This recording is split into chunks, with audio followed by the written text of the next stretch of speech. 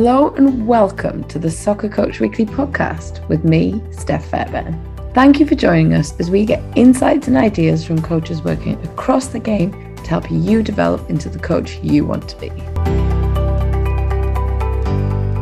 This episode, I'm joined by Debbie Barry. Debbie first took steps into football coaching back at the University of Liverpool, completing her FA Level 1 qualification. But after that, she didn't coach, believing there wasn't a career for her. It was years later when a colleague from a school she was teaching at took her to look at Doncaster Rovers Bells when she reignited that coaching spark. Now, Debbie is working at the Bells as the Under-16s Regional Talent Centre coach and also works for the FA as a coach development officer. I caught up with her to talk about something very important to her, team culture and environment. But before we got to that, she told me a bit more about her coaching journey. Currently, I am Under-16s RTC coach at Donny Bells, and I work for the FA. I'm a PE officer, and I do a little bit of coaching development with that role as well. But to be honest, I only have been coaching since 2019. So from that point to where we are now, it's been an absolute whirlwind. And a lot has happened, but yeah, I'm loving where things are at the minute, and definitely, enjoying things at the minute. That's amazing that to get to that in 3 years and 3 pandemic years as well. Absolutely, yeah. So I suppose to give you a little bit of context with that, I love football. Like I've always played. From no age really, but coaching was never on my radar. I'm from Northern Ireland, and I played a pretty decent standard over there. Dabbled in the Under-17s Northern Ireland squad, and then went to university in Liverpool. And it was there, whenever I was studying sports, that Liverpool Foundation came in, put a session on for us, and I kind of thought that's something that I would like to get involved with. They were doing after school coaching and a bit of disability work. And it was Liverpool who put me through my level 1 coaching qualification. And then that was it. I never thought about it again, to be honest. And I think because I didn't really expect there could be a career out of it. I thought that was it for me. And I just continued playing, did my PGCE. And I've taught ever since, PE teacher, and so I took football lessons in schools and after school clubs and teams, and I kind of taught and coached football that way. But yeah, I kind of never really thought about it again until 2019.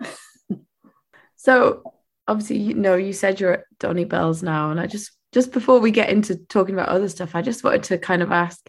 It's obviously got so much history in the women's game, and I know it's been through ups and downs, but can you really feel that kind of that history coming through working at the club? Yeah, absolutely. Even growing up myself, I watched them on BBC. They were playing in FA Cup finals, against Arsenal, and so it's a name I was always aware of, and certainly it does have that tradition, and there's certainly the drive to get the team back up to where they were. But it was, whenever I was teaching, one of my colleagues in the PE department, she was heavily involved in the RTC at the time, and it was just a case of her saying, come down and watch us train, watch us, what happens for the evening. And I turned up, and the stadiums there, Donny Rovers Stadium, they had all of the 3G pitches, and to me, coming into that environment was it was incredible. And I think that's kind of what sparked my journey from then. They had medical staff, they had a technical director, they had a club manager, they had so many coaches milling around, and all the players were in their kits, and everyone trained together, and there's a real kind of family feel. And I just kind of thought, this is something that I really want to be a part of. I want to get involved with this. And certainly it's a big name and everyone's really aware of that. And, people are really, really proud to be involved with the club. So you saying you really want to get involved in it links really nicely to what we're going to talk about, which is, the right environment and team culture for our teams and for the players that we're coaching. So I guess just initially, why is it so important for us as coaches to, emphasize and build a really healthy environment and team culture? Yeah, I think it's a really important foundation. Certainly with my teaching background, it's something that we're always aware of, and making the classroom, that environment, safe and fun and challenging for our students to learn. And I don't think there's too much of a difference when taking that over to the coaching side of things. Same principles. You want the environment to be somewhere where you want to develop your players. You want to you want them to reach their potential, but you need to put some things in place, for them to be able to do that. And I think, it starts with the people who are there, the right leadership, and also having the right kind of vision. Values is really important. People who are working there, need to buy into this, and it starts from the top. Filters down to coaches, and certainly in youth football, parents need to get on board, but most importantly, the players need to see that as well. And those visions, those clear goals need to be set out at the start of the year. I suppose they need to be achievable. We don't want to set anything too high, because we want our players to be able to reach that, and to encourage them, I suppose, in their development. So I guess those goals and values, can you give some examples of what positive ones might look like? I suppose, well, for me, and certainly whenever I'm coaching, I just go to the kind of holistic approach.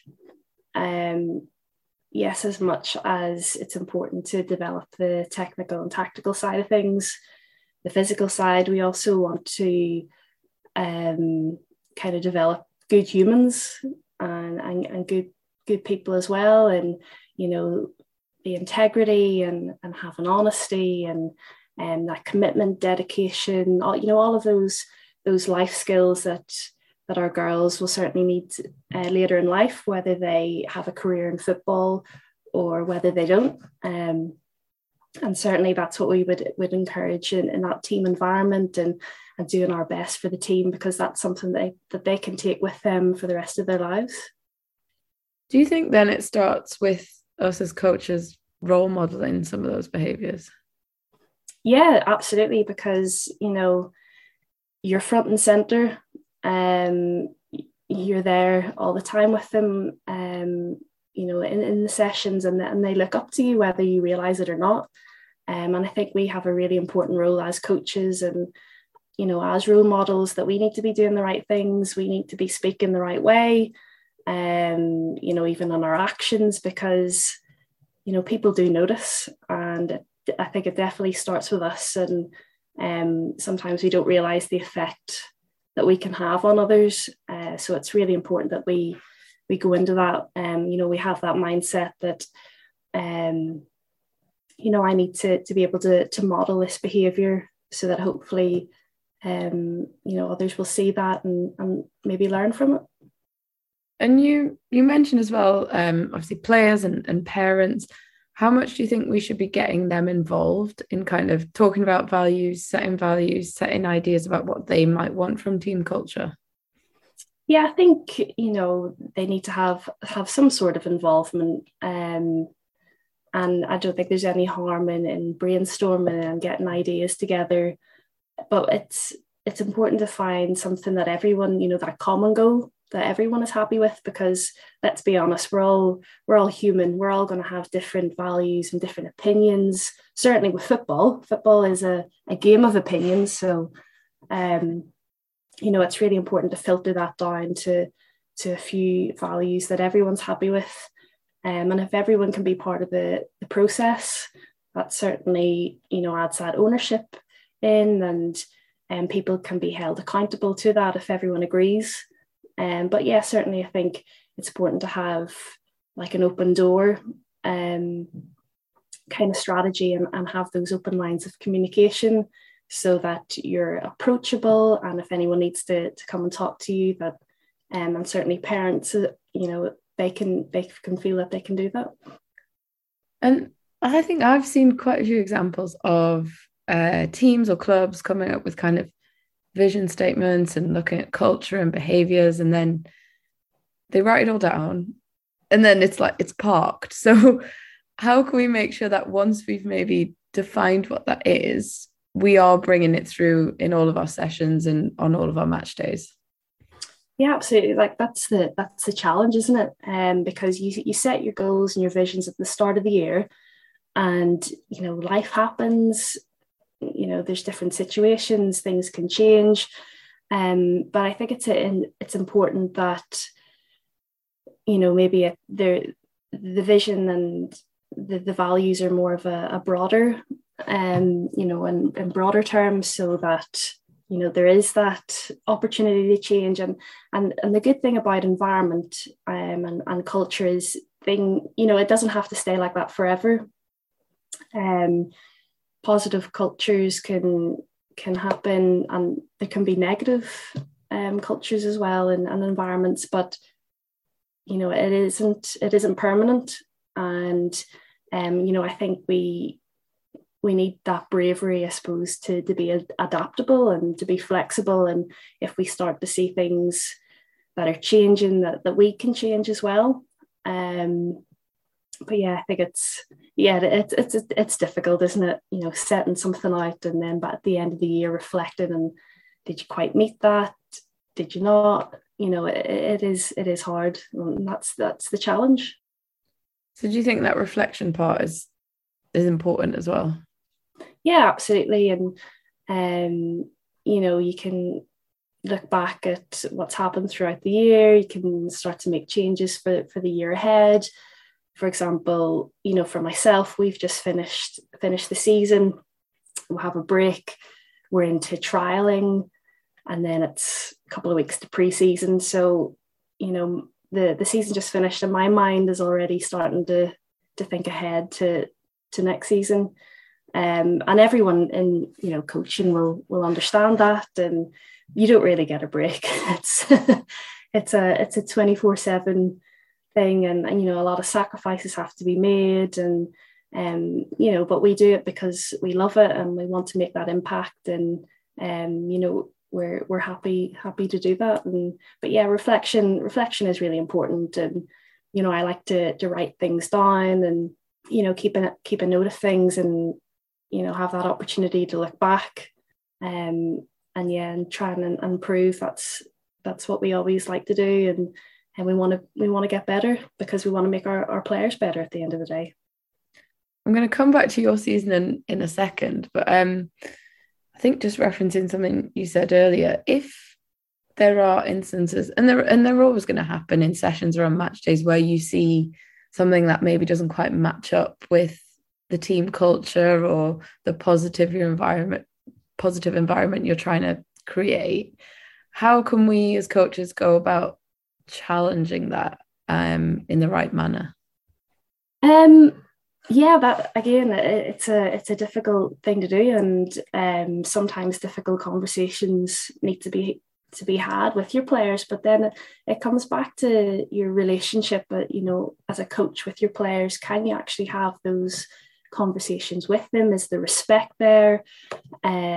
Because certainly looking back on myself as a player, the coaches that I had respect for, and I look back and things were fair and communicated properly, I would have done anything, and I would hope that I can kind of build that rapport and relationship with my players, that if conversations need to be had, they'll listen and take things on board, and it's having that two-way process. It's not a dictatorship. It's it's a conversation and trying to work things out together. But as much as we as coaches can set, I suppose, the parameters for the environment, it's the team that really develops the culture themselves. And it's the individuals in there, it's the characters, it's the personalities that will ultimately drive themselves. And when we think about high performance and we think about those really successful teams, like over lockdown, I kind of got obsessed with all those books out there, the Legacy book and the Michael Jordan documentary and 11 Rings. I think that was the book that came from there. And books like written by Clive Woodward, not necessarily football, other sports obviously, but all had really successful high performing teams. And the one kind of aim, or the one kind of common thread running through that was the culture of the team that was set up by the individuals at the time. So there's only so much that we can do as coaches. Sometimes we just have to let it go, and it's the players at the end of the day that will create that, and hopefully that they'll get on. They don't have to be best friends, or but that helps, I think, as well. And if they can do things off the pitch together, they're more likely to fight and work for each other on the pitch, come match day. So let's talk then a little bit about your season and your players. What does your culture look like, and how has that contributed to how your season's gone? Yeah, I would hope it's an environment that the players want to come to. We train twice a week and we'll have matches every weekend, so we see quite a lot of each other. So it's really important that sessions are fun and engaging, but have that challenge as well. Because repetition, it's a long season. We have to go over things maybe obviously more than once over the season. So it's all about really gauging their interactions and engagements and trying to make it as enjoyable for them as possible. And under 16s, they're an interesting age group, and there's a lot of other factors coming into their lives. They've got school exams and a lot of pressures from that side of things. So it's really important to at the end of the day, in the evening, if they think, oh yeah, I want to go to football training tonight, I want to go and see my mates and want to go and play, to try and maybe get away. And it acts as a bit of like an escape for them, away from the revision. And so yeah, I think it's just important to keep their minds focused on the football side of things. And because at the end of the day, we want to try and create future Lionesses and try and push them towards that side of things. That would be amazing. So for any coaches listening to this, 2 questions. I guess the first one is, say a relatively new coach that's working with a group and is kind of looking to develop a positive environment and team culture. What advice would you give to them? I think it's important to have some kind of team building activities, get to know your players, give them the opportunity to get to know each other. But also it's important to establish quite early on expectations, and boundaries, I suppose, that yes, we can have all this fun and things are enjoyable and having a good time, but at the end of the day, you're here to work. And I think it's important to get that those relationships right really, really early on. It doesn't happen overnight. It doesn't happen in a week. It takes time, and you might reflect back and you think this isn't going well, but you just need to stick with it and trust the process. Have good people around you who can support you and help you, and ultimately, things will start to click into place. And what would you say then to maybe a coach that is somewhere where they feel that their values don't necessarily align with the club's values? Yeah, that's a hard one.